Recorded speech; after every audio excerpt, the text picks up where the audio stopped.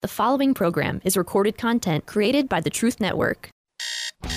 Wake up, everyone. It's time for the Steve Noble Show, where biblical Christianity meets the everyday issues of life, in your home, at work, and even in politics. Steve is an ordinary man who believes in an extraordinary God, and on his show, there's plenty of grace and lots of truth, but no sacred cows. Call Steve now at 866-34-TRUTH. That's 866-34-TRUTH. Or check him out online at thestevenobleshow.com. And now, here's your host, Steve Noble. Welcome back. Hope you're doing well. I have been in the Daily Dose devotionals that we distribute 5 days a week. Been working through the book of Psalms. I wrote this series actually back in 2019. One for every psalm, and sometimes that's easy to do if it's a short psalm. If they're longer psalms, it's much more difficult to do when you're writing one 400 to 500 word devotional, like a blog, basically, on the Psalms. And so that's out there right now, by the way. If you've never gotten my daily devotionals, you can. That's just called the Daily Dose. The easiest way is just text the word dose, literally, D-O-S-E. That's all you're sending. That's your message. Text the word dose to 66866, and bada bing, bada boom, we'll get you on the list. But the thing about spending 150 days, literally one per day, over 100 days in the Psalms is every once in a while I would catch myself thinking, when it was a psalm that we know was written by David, I'm like, either he is a really angry, vitriolic guy, or a crybaby whiner. And sometimes I would be like, wow, he really kind of pours it all out, which once you really become a student of the Psalms, you understand what a gift that is to us to be able to look at, where are the markers on the highway? How far and how wide can you go in your relationship with the Lord? And the things that you're willing to say to him or quote unquote complain about, or if you want to be more theologically accurate, to lament about. So today on Theology Thursday, very, very important topic, and we'll put the link up for the blog post today from our friend Dr. Bruce Meyer, is Lament Psalms for Heavy Hearts. And that's going to be all of us sooner or later, more often than not, unfortunately, in a world, this is right from the blog, where brokenness is the norm. Believers, this is Romans 8, often find themselves in circumstances, listen very carefully now, either self-inflicted, meaning you're the one that did it, you dug the hole, either self-inflicted or circumstantially driven. You had nothing to do with it. That elicit great sadness or hardship, just as non-Christians do. We all kind of go through the ringer there. Contrary to what some may teach, God does not tell us to keep a stiff upper lip and wait out the storm, as if sorrow or the expression of pain is inherently sinful. Instead, God provides us with biblical teachings designed not only to help us navigate the hardship, but also to deal with our own sorrow in the middle of the pain. God is not some distant old man in a white robe who doesn't really want to hear it from you. He is intimately and unexhaustively interested in your life and in mine. And this is a really important topic, especially if you're going through something difficult or know somebody that is. And Bruce, it's great to have you back. Good to see you. Thanks for your time in leading us on this. This is an important topic. And how did this kind of become an issue? There's your life as a seminarian and your life as an academic Christian and all of that. But then there's just Bruce Meyer, follower of Jesus Christ. So how did kind of lament become something that was on your radar screen that you now teach about? Well, personally, all of us have gone through hardships. And I remember once going through a very difficult hardship in my life. And I wasn't directed this way. Mm-hmm. It was somebody just told me, forget about it and move on. Well, that's not very helpful. No. How do you forget about something that is, cutting you to the bone with rawness? So in counseling myself, I am frequently here with the Psalms because I'm dealing with people who have been through some hardship of some kind. Most often for me, it's been working with people who have been through some kind of abuse, and they just don't know what to do with the pain in their soul. And just talking about it doesn't resolve that pain. There's got to be truth that guides them back to their relationship with the Lord and how to think about their relationship with the Lord and how to think even about their relationship to their circumstances and the world around them. So the Psalms give us all of that great material. I mentioned in the article that it is about 1/3. Now, you may say, well, that's not much, but compared to all the other types of Psalms, it is the bulk of the material of the Psalms are laments. And so God is just teaching us, here's what you do with that.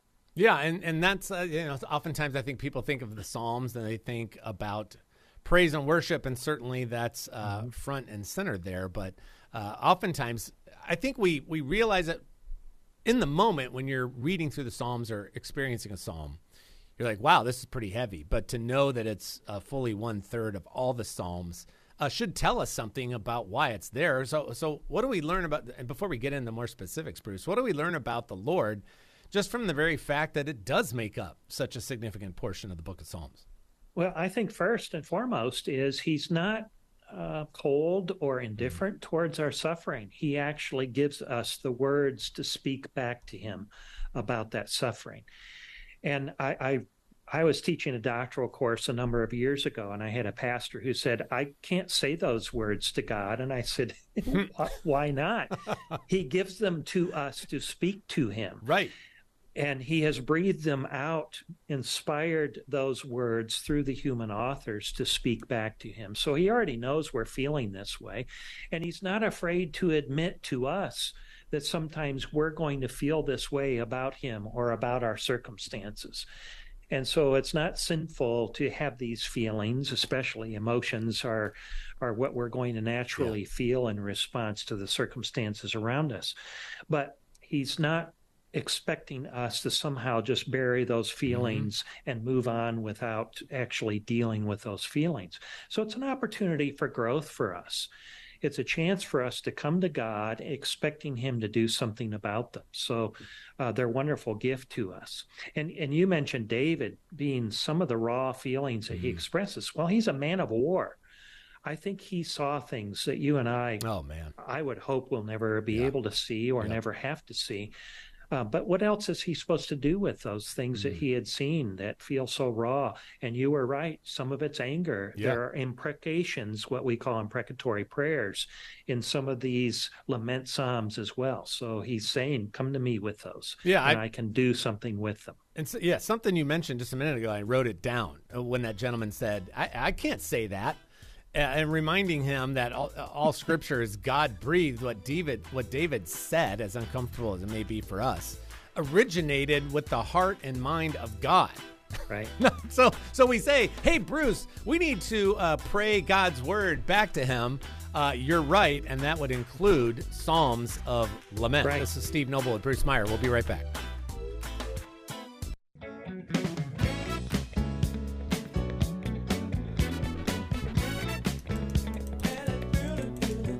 Do you ever walk into church on Sundays and kind of play country club Christianity? Hey, brother, how you doing? Oh, I'm too blessed to be depressed. How are you doing? Oh, I'm too anointed to be disappointed. And we all act like everything's going so well. We have a little, just a little square, like something you'd put on your bookcase at our house. It might be 6 inches wide. It's not very big. And it says, it's just a simple little thing. It just says, as far as anybody knows, we're a nice, normal family. Which, of course, for all of us, and I would imagine for you as well, Bruce, we're talking to Bruce Meyer from BJU Seminary today, of course, on Theology Thursday.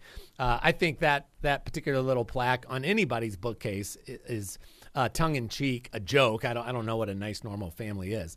But one of the things that I think we struggle with is really kind of bearing our souls to one another and people, how you doing? Not very well, because I think we worry about, listen, we're in America. Hashtag America, right? So you pull yourself up by the bootstraps, you fight your way through it. Listen, we're in a generation now, you know this as somebody that's been around counseling for as long as you have, Bruce. We look at the generation now coming out to the seminary or down the age range a little bit at Bob Jones University. I look at the students I have. I look at our own 4 kids who are 28 down to 18. And their generation to people our age seems... I'll just say it. They seem kind of wimpy. Right. And then I tell them all the time, you guys should be really thanking the Lord that my parents weren't your parents, because my dad was 14 when Pearl Harbor happened. And if you said, I'm depressed, I'm anxious, I'm struggling, he would just like, suck it up, buttercup, get back to work. Right. And next week you'll be fine. Throw a little dirt on it.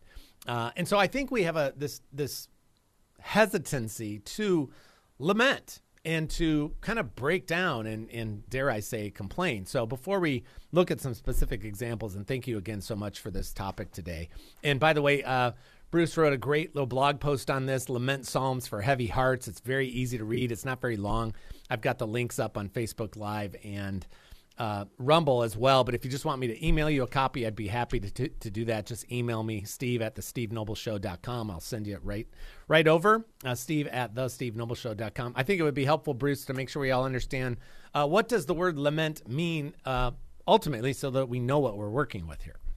Well, when you look at the scriptures, you'll see lament involves sadness. So there's always grief. And the book of Lamentations is probably the best example of that, because Jeremiah is really lamenting the destruction of Jerusalem and all of Judah and his own people. And you read Lamentations, the imagery that he presents there it's fierce. And one that sticks out in my mind in chapter 3 is he says, "You've caused me to chew on gravel," which, boy, the imagery there, just put gravel in your mouth and start chewing on it. There's pain, there's sorrow, there's sadness, there's anger. And we could boil all that down into the scriptures. And I mentioned this in the article, that there are several places where the word complaint is just used. I'm complaining. And it's not complaining for the sake of complaining. I'm not complaining to all my friends, a griping session. It is complaining to the Lord about my circumstances, because I'm looking to him to solve them. And it's really complaint couched in the attitude or the context of faith. I'm asking God to do something about my circumstances, whether it's sadness, anger, grief, loss, whatever it is. I'm looking to God for a solution. Do you think perhaps a lot of us, Bruce, get it completely backwards? We're quick to complain to our friends or anybody will listen. Right. The culture's kind of like, get it off your chest, blah, blah, blah, blah. Versus just don't complain to everybody else. Just complain to the Lord. But I think a lot of us are probably uncomfortable with the word complaining with respect to our relationship with our Heavenly Father. Well, we live very much in a grievance-based society. So they've got their own grievance about everything. Everybody's in the a world. Karen, right? Yeah, when so much of this isn't about just a grievance. It is, how does God expect me to process what I've been through and look for biblical solutions that are mostly aimed at my own heart and how I should be processing what's going on out here, rather than just solving what's going on out here. Because we could find always a grievance in this world, but God says, what about you? What needs to change in your heart and life about the circumstances that are in your life? Rather than just viewing all these grievances as a means to keep a chip on my shoulder that I can be angry about all the time. So it's about changing us rather than changing all of this. Yeah, because I'll get to that. Is there a point where lamenting becomes problematic when we should be stopping it, moving beyond that? We'll get to that. But again, like Bruce said in the first segment, and it's in the blog post today, we're talking about things that are circumstantially driven, somebody else, some other circumstance. You didn't do this to yourself, but we're also talking about things that are self-inflicted. So this is a very well-rounded conversation here with our troubles and trials and tribulations, and whether it was somebody else or you did it to yourself. One part I wanted to make sure we talk about, there's kind of 5 elements you mentioned in the blog today, the 5 elements of a lament psalm, so that we kind of start to see a pattern here. Yeah, and most of the laments that you see, you'll see those 5 elements in there. The only exception probably is Psalm 88, so keep that in mind. Okay. But you start looking at the lament psalms, you're going to see those 5 elements. Now, they're scattered. They're not always in a nice order. And each of those elements will be scattered within the psalm as well. So it's not always easy to pick those out and organize them. but a good student of the scriptures could take all of those elements and see them and then organize them. But you'll see an address to God. So almost immediately it's, "Oh Lord, why is this happening? Where are you? Why aren't you listening?" So you'll see those elements, but the address, the actual complaint itself, then there is some kind of a vow of praise, a vow of trust, and all those elements working together then to unleash what's going on in my heart and to share that with the Lord. And then a petition for help. How would you help me in this, Lord? So that's really where the faith and the trust element comes into play that you're seeing. Yeah, which when you're in that petition for help, I part of that could just be repentance. Again, if this is self-inflicted, Lord, help me. I mean, how many times I said, "Okay, here I am, Lord. Here I am, a dog returning to my vomit." How many times have I, quote unquote, repented of this particular challenge in my life? or just help me to repent well. Help me to put the shovel down and quit digging this hole. I mean, I think that's important that we realize it's okay in a lament to actually ask for the Lord to help you get out of the pit that you're in, either by your own devices or somebody else. And it may not be repentance about sin. Right. It may be repentance about how I'm thinking about God or about my circumstances. Why I'm did changing you do this my to me? mind about all of these things that are getting in the way of me progressing, moving forward in my Christian life. Yeah, and I think that, and this is a really powerful line that's in the blog post today. The links are up at Facebook Live and Rumble. What is significant about the laments is they move from complaint, pain, sorrow, or even accusation to faith in the God who acts in our behalf. Let me pause there on the word accusation. Just think about that for a second, because I'm gonna talk about that when we come back, Bruce. After the break, we're up against a commercial break. But accusation, are you going to wag your finger at the Lord? Did David, and when David wagged his finger, if that's God breathed, what do you do with that? Which we touched on earlier, but we'll talk about that accusation, and then we're going to talk about two great examples, Psalm 13, and Bruce mentioned Psalm 88. We'll be right back. Org.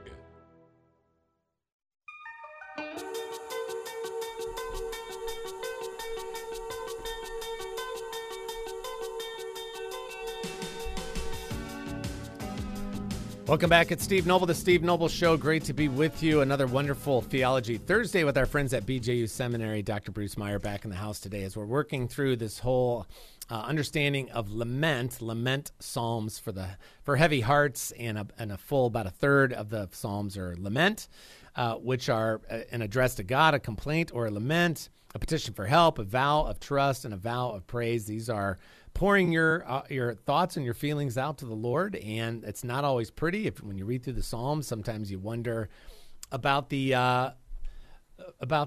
frankness of David in particular to say some of the things he says to the Lord. But as Bruce pointed out in the very first segment, all those things are God-breathed. So we talk about, hey, we should be praying the word back to the Lord. Yes, and the word would include these Psalms, including the ones of lament that David penned that are not very easy to read. You just sit there going, boy, this guy's got a lot of nerve. Yeah, but remember, the origin of that was God himself. So you're still reading back to the Lord, his word. It's just that you have to really understand what's going on here. So again, Bruce, thanks so much for being with us today. It's such a great subject. My pleasure, Steve, to be with you always. And then two Psalms kind of come to mind as you put this in the blog post today. Let's start with Psalm 13. It's a short one, but there's a lot of meat there. Correct. I like it because it is short. It helps us move to that answer fairly quickly. But emotionally, maybe intellectually, I'm not going to move there necessarily as quickly as David did. And I doubt that he did. I think he probably worked through this a lot, but this is the reflection of that. But I like really two issues here. He's wondering where God is and why he's not listening. He's also trying to, it seems, when you look at verse 2, how long must I take counsel in my soul and have sorrow in my heart all the day? Those are synonymous parallel statements, but they help us understand. He's working through this, trying to figure this out. He's got a lot of sorrow and he just doesn't know what to do with it. So sometimes we can feel lost in trying to figure all this out. And yet we can take that to God and say, how long, Lord, before you start to make some sense of this in my own life? And for David, then he moves right to, I know you're with me because you've been with me in the past. And so I may feel like you're not with me now, but I know you are. That's the theology overpowering the emotion that I feel in my life. Yeah, and his opening salvo is not subtle. I mean, No. How long, O Lord, will you forget me forever? I mean, this is Right. pretty strong language, and again, originating through the power of the Holy Spirit with the heart of God himself. And are there any warnings there, Bruce, in terms of, is there a line we can cross with how frank we are with our Maker? If there is one, he certainly doesn't point it out to us in any of the lament psalms, because that's why I included 88 in this, because it's pretty strong wording. So what I like to remind people is Psalm 139 is a reminder to us that God knows what we're feeling and what we're thinking. In fact, in Psalm 139, he says, you know my thoughts afar off. And that's a little bit of a debatable statement there. What does he mean by that? Does that mean that God is distant, far off from us? I don't think so. I think what he is intending us to understand there is, even before I have these thoughts, God already knows them. And that would go for our feelings as well. So it's not doing me any good to hide from God. You know, I've got these feelings. Well, I don't want to tell him about those. I'll just keep those to myself. Yeah. He already knows them. So it's not something that I can hide from him. And so I might as well share them with him, because in sharing those with him, I'm expecting him to do something about them. Yeah. And it may not be immediately, but he is ultimately going to do something about them. So that's why I like those words. Yeah, so it's so powerful. And again, he's I don't mind using the word demanding here. I mean, verse 3, consider and answer me, O Lord my God, light up my eyes, lest I sleep the sleep of death. And consider and answer me. I mean, that's a pretty bold statement. And often when you were just unpacking that, Bruce, I was thinking in our relations with one another, I often tell people, hey, have you ever said something terrible to somebody else, and you hurt their feelings, whatever, and then all of a sudden you said, oh, I'm so sorry, I didn't mean to say that. You have to remember that out of the overflow of the heart, the mouth speaks. Right. So you mean everything you said. But with the Lord, it's to go out of the overflow of the heart, the mouth speaks. God already knows what's in your heart, which is why there's such an open invitation here. Just it's there anyway. Just spit it out. I think if we look at all the wisdom literature, Job would give us where the line is, and that is, I cannot demand an answer from God without recognizing his sovereignty. So I can ask, I can even come to these, what sound like commands. God, do this, but I've still got to give way to his sovereignty. Mm-hmm. And that's where the line would be in my mind, because that's where Job crossed the line. He was justifying himself, but throwing God under the bus. And that's, I can't cross that line. Right. Yeah. But I can come to God and say, Lord, I really need this from you. And even if I don't get it, I'm going to trust you. Yeah. And then Job was there as well, though he slayed me, yet will I trust in him. And then with this one, again, as we lament over these things, Bruce, from a counseling perspective, there's our relationship with the Lord, but what kind of impact does it have on us just to kind of work through this stuff with our Heavenly Father verbally, like out loud? What's the benefit to us to actually do this, just from like a counseling perspective, if somebody's really down in a pit? I think that's a very good question, because what it does in vocalizing that, it helps me recognize, here's what I'm feeling, and here's what I'm needing from the Lord to help me with those feelings. And I can't correct feelings, but I can correct my thinking. That's where this psalm goes. He's working towards a good theology that helps him understand who God is, who his circumstances are, which ultimately will help then in changing the feelings that he has about God and about the circumstances that he's facing. And I like that, because he says, I have trusted in your steadfast love. That's ultimately what helps us then come back to, what do I need to recognize about any of this and my circumstances that will help adjust my thinking, which then ultimately will affect my feelings. And this isn't, and we'll talk about this in the last segment. We should never look at this as a one and done. I'm gonna do a really awesome lament here, right? And then I'll wave the magic wand and everything will be fine. Poof, everything's good, and that's not the way this works. No, it doesn't work that way. Let's start on this next one. You mentioned this earlier. Psalm 88, which you described as the darkest of psalms, a poem with very little expressed hope. So now we're way in the dark here with Psalm 88. So let's start unpacking that one. Well, there are so many terms here that the psalmist uses, and this is not David. This is now one of the sons of Korah, and the sons of Korah were that segment of Israel that were in charge of worship, which strikes me as, wow. So this is a guy who typically is leading Israel in worship, and now he's expressing this kind of darkness. And we don't know the circumstances here, but it would seem that whatever has happened, it is so severe. He just feels like God has subjected him to the worst of suffering. And you'll see it starting in verse 3. My soul is full of troubles. My life draws near to Sheol, which is the grave, or the place of departed spirits, which that can include hell. Sure. So, he's really laying it out there. I'm counted as those that go down to the pit, a man who has no strength, like one who is loose among the dead, like the slain that lie in the grave. So he's piling up term after term after term that is just dark and heavy. In fact, if you continue reading here, it's like waves of anguish, wave of pain that keep washing over him.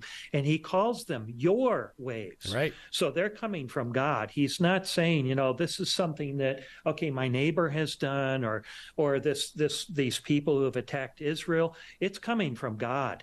And so he's not mincing words with God, but he's still looking for answers, because otherwise he wouldn't come to God with it. Right. He would just wallow in this sorrow and sadness and say, well, this is life, and so I've just got to find a way out of it. Get over it. Right. He's coming to God. Yeah, and that's to your point, verse 6, you, being God, you have put me in the depths of the pit. You did this. You have caused my companions to shun me. You have made me a horror to them. This is verse 8. I am shut in, so I cannot escape. My eyes grow dim through sorrow. Every day I call upon you, Lord. I spread out my hands to you. Do you work wonders for the dead? Do the departed rise up to praise you? I mean, he's just one thing after another.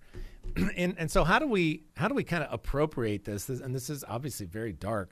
How do we kind of appropriate this into our own lives? And especially for people listening to Bruce that are just really in perhaps the worst place they've ever been in their lives. Well, one, God says, bring that to me. And you see that in verses 1 and 2. That's about the only glimpse of hope that you see in this entire psalm, is where he is at least addressing God. And he is saying, here's my troubles. So God is willing to listen to those troubles. And I think in bringing it to him, we're expecting him then to do something about it. So that's really where the hope starts to shine, even in this very dark psalm. Yeah, and we'll talk about that in the last segment of the show, where the hope starts to shine. When do you stop lamenting? And what does that look like? How do you move forward? And by the way, Psalm 88 doesn't exactly end on some big upswing. Here's the last verse. You have caused my beloved and my friend to shun me. My companions have become darkness. The end. We'll be right back. Woke up this morning and I heard the news. I know the pain of a heartbreak. There you go, right there. I know the pain of a heartbreak. And that's that song. It's a lament kind of song. That's why I put it in there, because life isn't always rosy. And what do you do when it's not going your way? Either because of circumstances you have nothing to do with, or you're the one that lit the fuse and set the bomb off and destroyed some part of your life.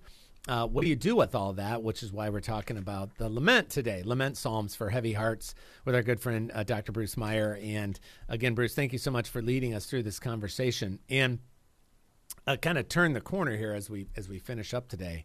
What does it look like? Like, how long do we lament? How do you know when you should maybe start turning a corner? Is there a time when it's like, okay, now I kind of gotta stop this and I need to try to move forward? How do we kind of wrestle with that? The season of lament, which we're all agreeing is a huge blessing, but it probably shouldn't last for the rest of your life. Well, I would love to turn to a passage of scripture that just says, okay, exactly 6 months to the day, and then you're done with lament. There is no such passage. So I think God is working in our heart in very individual ways. I can say this, though, that there has to be some time in there where my heart starts to move towards rejoicing in God, even though there's sadness in my heart. And I can't answer when that is. But if I'm living in lament perpetually, then I'm probably not rejoicing. And God calls us to rejoice regardless of our circumstances, Philippians chapter 4, verses 7 and following. But I'm to rejoice in the Lord. So, okay, the day of my mom's death, because she died in 2017 with cancer, I could still say, thank you, Lord, because you sustained her through that hardship. You gave her strength, and now you've given her peace. And I can rejoice in that, even though my heart is breaking with sadness. So I tell people, you may be feeling sadness, but you still have to find a way to rejoice in the Lord in that. And that's when I can come to Psalm 55, for instance. I mentioned, I think this is a good counterpart to Psalm 88, and that is especially verse 22, cast your burden on the Lord, and he will sustain you. He will never permit the righteous to be moved. So there's this time where I'm lamenting, but I can still rejoice in God because he's the one that never changes. Right. Circumstances change, I change, people change, but God never changes. So there has to be some place in there where I'm starting to recognize, even though I'm sad, I can rejoice in God. And that's what helps me move then back to a position of happiness, where I'm not just caught in this web of despair and sadness all the time. Yeah, so important. And that's why I wrote down what you mentioned in the last segment. These things also help. God uses these things to loosen our grip on life because we weren't ultimately designed for this. We were designed for a perfect relationship with him, which is going to be in heaven, and then eventually heaven comes here. But that's such an important point to remember, that if everything was rosy all the time, and I think that's why people, I'm not ready to die, I don't want to die, there's so many things here. Once you get to the other side, I think Lazarus probably got the short end of the stick. Yeah, I always wonder about that. Yeah, like over the next meal with Jesus, he's like, okay, can I talk to you over here in the corner for a second? What'd you have to do this for? I was quite happy where I was. This place stinks, and you brought me back, so we need to have a little conversation. What about when it's somebody else, Bruce? I don't want to miss this, because I know I've done this when I look at somebody else, and they're in lament, and they're grieving, and they're struggling, and they're in a bad place. And at some point, 6 months, 12 months, whatever it is later, I'm like, okay, time to move on. Speak to us from that kind of counselor's perspective. Okay. So we're careful not to put something on somebody that we shouldn't. You mentioned, I don't know if it was our private discussion or what, but Romans 8:28. I hardly ever, if ever, use Romans 8:28 with somebody, because that's a club that clobbers them upside the head and it hurts even more. I'll use 29 and 30, and that is, here's the good that God is doing in us. He's using hardship to conform us to the image of Christ. So that's the grand purpose that God has in our suffering. So I think Romans 12 is more helpful for us when it comes to how to deal with others, and that is, weep with those who are weeping. So I can come alongside somebody, and Paul doesn't tell us, tell them to turn that frown upside down, to quote, the old adage from the Toys R Us. That's not our role. Our role is to give them comfort, and God will work. And when they start to ask me, okay, what do you suppose God is doing through this? That's when I'll say, okay, it's probably time now to start considering, what is God doing through this? So maybe we'll talk about that next week rather than this week. But I move very carefully from the lamenting to the praise. But I do tell them, it's time to start looking for, how can God use this in my life now to bring joy to my life and joy to the others? Comfort. Okay, 2 Corinthians chapter 1. But I'm very slow to move to that. It's when they're ready and they start asking questions about that.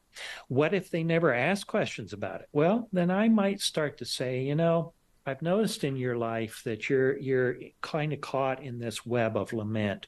would you like to start talking now about how we can praise the Lord even through this situation? And they might balk at that at first, but we've got to move sometime to that, or they'll end up in self-pity. Yeah. They'll end up in this spiral of despair that just takes them down and down and down, deeper and deeper into despair. Is there ever a time, my parents would have called it tough love. Is there ever a time for that? I think so. We have to be very wise when we move to that position, though. Yeah. So what I would do, rather than just hitting them bold-face with it, this week we're going to do the tough love thing. Yeah. I think what we would say is, I think we need to start considering when we move away from some of this sorrow to what do you suppose God is doing in this? And we approach it that way. So we kind of prepare the heart for that discussion rather than just moving to it bluntly today or tomorrow. We start talking about it. Yeah, it's not dissimilar from how evangelism actually works in our lives as opposed to the Romans road in 3 minutes or less, and you're just walking down the street converting people right and left. It's a relationship. There's time there. There's sensitivity. There's discernment and wisdom, and I think 9 times out of 10 we need to be slow to speak. And I think we could say we're prepping the soil to receive those seeds. Just little things here and there, asking questions, but not trying to push somebody else forward. And I think we have, and everybody's different. There's not a one size fits all answer here. And one of my questions that I frequently ask is, what do you suppose God wants us to be thinking about this? And they'll look at me like, well, you're the counselor, you tell me. But in asking that question, they're already starting to think about, how does God want me to process this? How does he want me to think about this? Rather than just hitting them blunt face with it. Yeah. And again, I mean, especially if you know yourself to be an impatient person, you need to be painfully aware of that. Right. And men are that way. Right. So we're like, we want to move to the solutions to this. Hey, summer's over, fall is here, try to move on. It's not that easy. I mean, my 2 sisters, with respect to both my parents, can still really get upset and grieve, and I don't. I mean, a little bit here and there, but not like that. And sometimes I have to restrain my fleshly desire to go, come on, that was 3 years ago. Whatever. Yeah. I think we have to be really careful. We're overlooking what God wants to accomplish through that hardship. Oh, yeah, that. So want to rush them along. You bring him into it, Bruce. See there, all I was thinking about is my thoughts as opposed to what's the Lord doing. So what I tend to do is tell folks the end goals are non-negotiable, but the pace at which we get there is kind of up to you. So we'll move at your pace. Yeah, and I think that's kind. And it's the kindness of God that leads us to repentance in the first place. Right. And I think that's always, again, to go back to our parents' generation, put the shoe on the other foot. And yes, there's a time when I want people to challenge me a little bit. But if you err on the long side, that's probably more kind than not. Yep. Any final just kind of encouragements to all of us, Bruce, just with respect to go ahead and lament before the Lord? Well, I think if we are doing the lamenting, it is going to always bring us back to the end goal, and that is, the Lord is my shepherd, I shall not want. And even then, that lamenting, he's the shepherd that I can lean on to work me through that lament towards the growth that he's wanting to achieve. And that valley of the shadow of death may be very dark, it may be very heavy, but I don't have to fear evil as I walk through that, because he is with me. So it's always coming back to that trust relationship that I have with him, that confidence that he's the one that I can cast my burden on, and he's going to care for me. And that's what I'm doing when I'm lamenting. I'm coming to him, looking to him as my good shepherd to share that burden with me and to sustain me through that time of heaviness and darkness. And when I do that, then I start to see the light dawning at the end of that valley of the shadow of death, if that makes sense. Yeah, absolutely does. That's Psalm 23 is something that I reference often on this particular topic, and I'll do it in my usual not so sensitive way. The valley of the shadow of death. What do you say to somebody that's afraid of their shadow? You go that? Yeah. Okay, if you're a believer, death is just a shadow. And as you said earlier, Bruce, pain, suffering, loss, self-inflicted or not, loosens our grip on this life, which should be happening more and more all the time. Bruce, God bless you. Thank you so much. I'll pray with you here in just a second. This is Steve Noble on the Steve Noble Show. God willing, I'll talk to you again real soon. And like my dad always used to say, ever forward.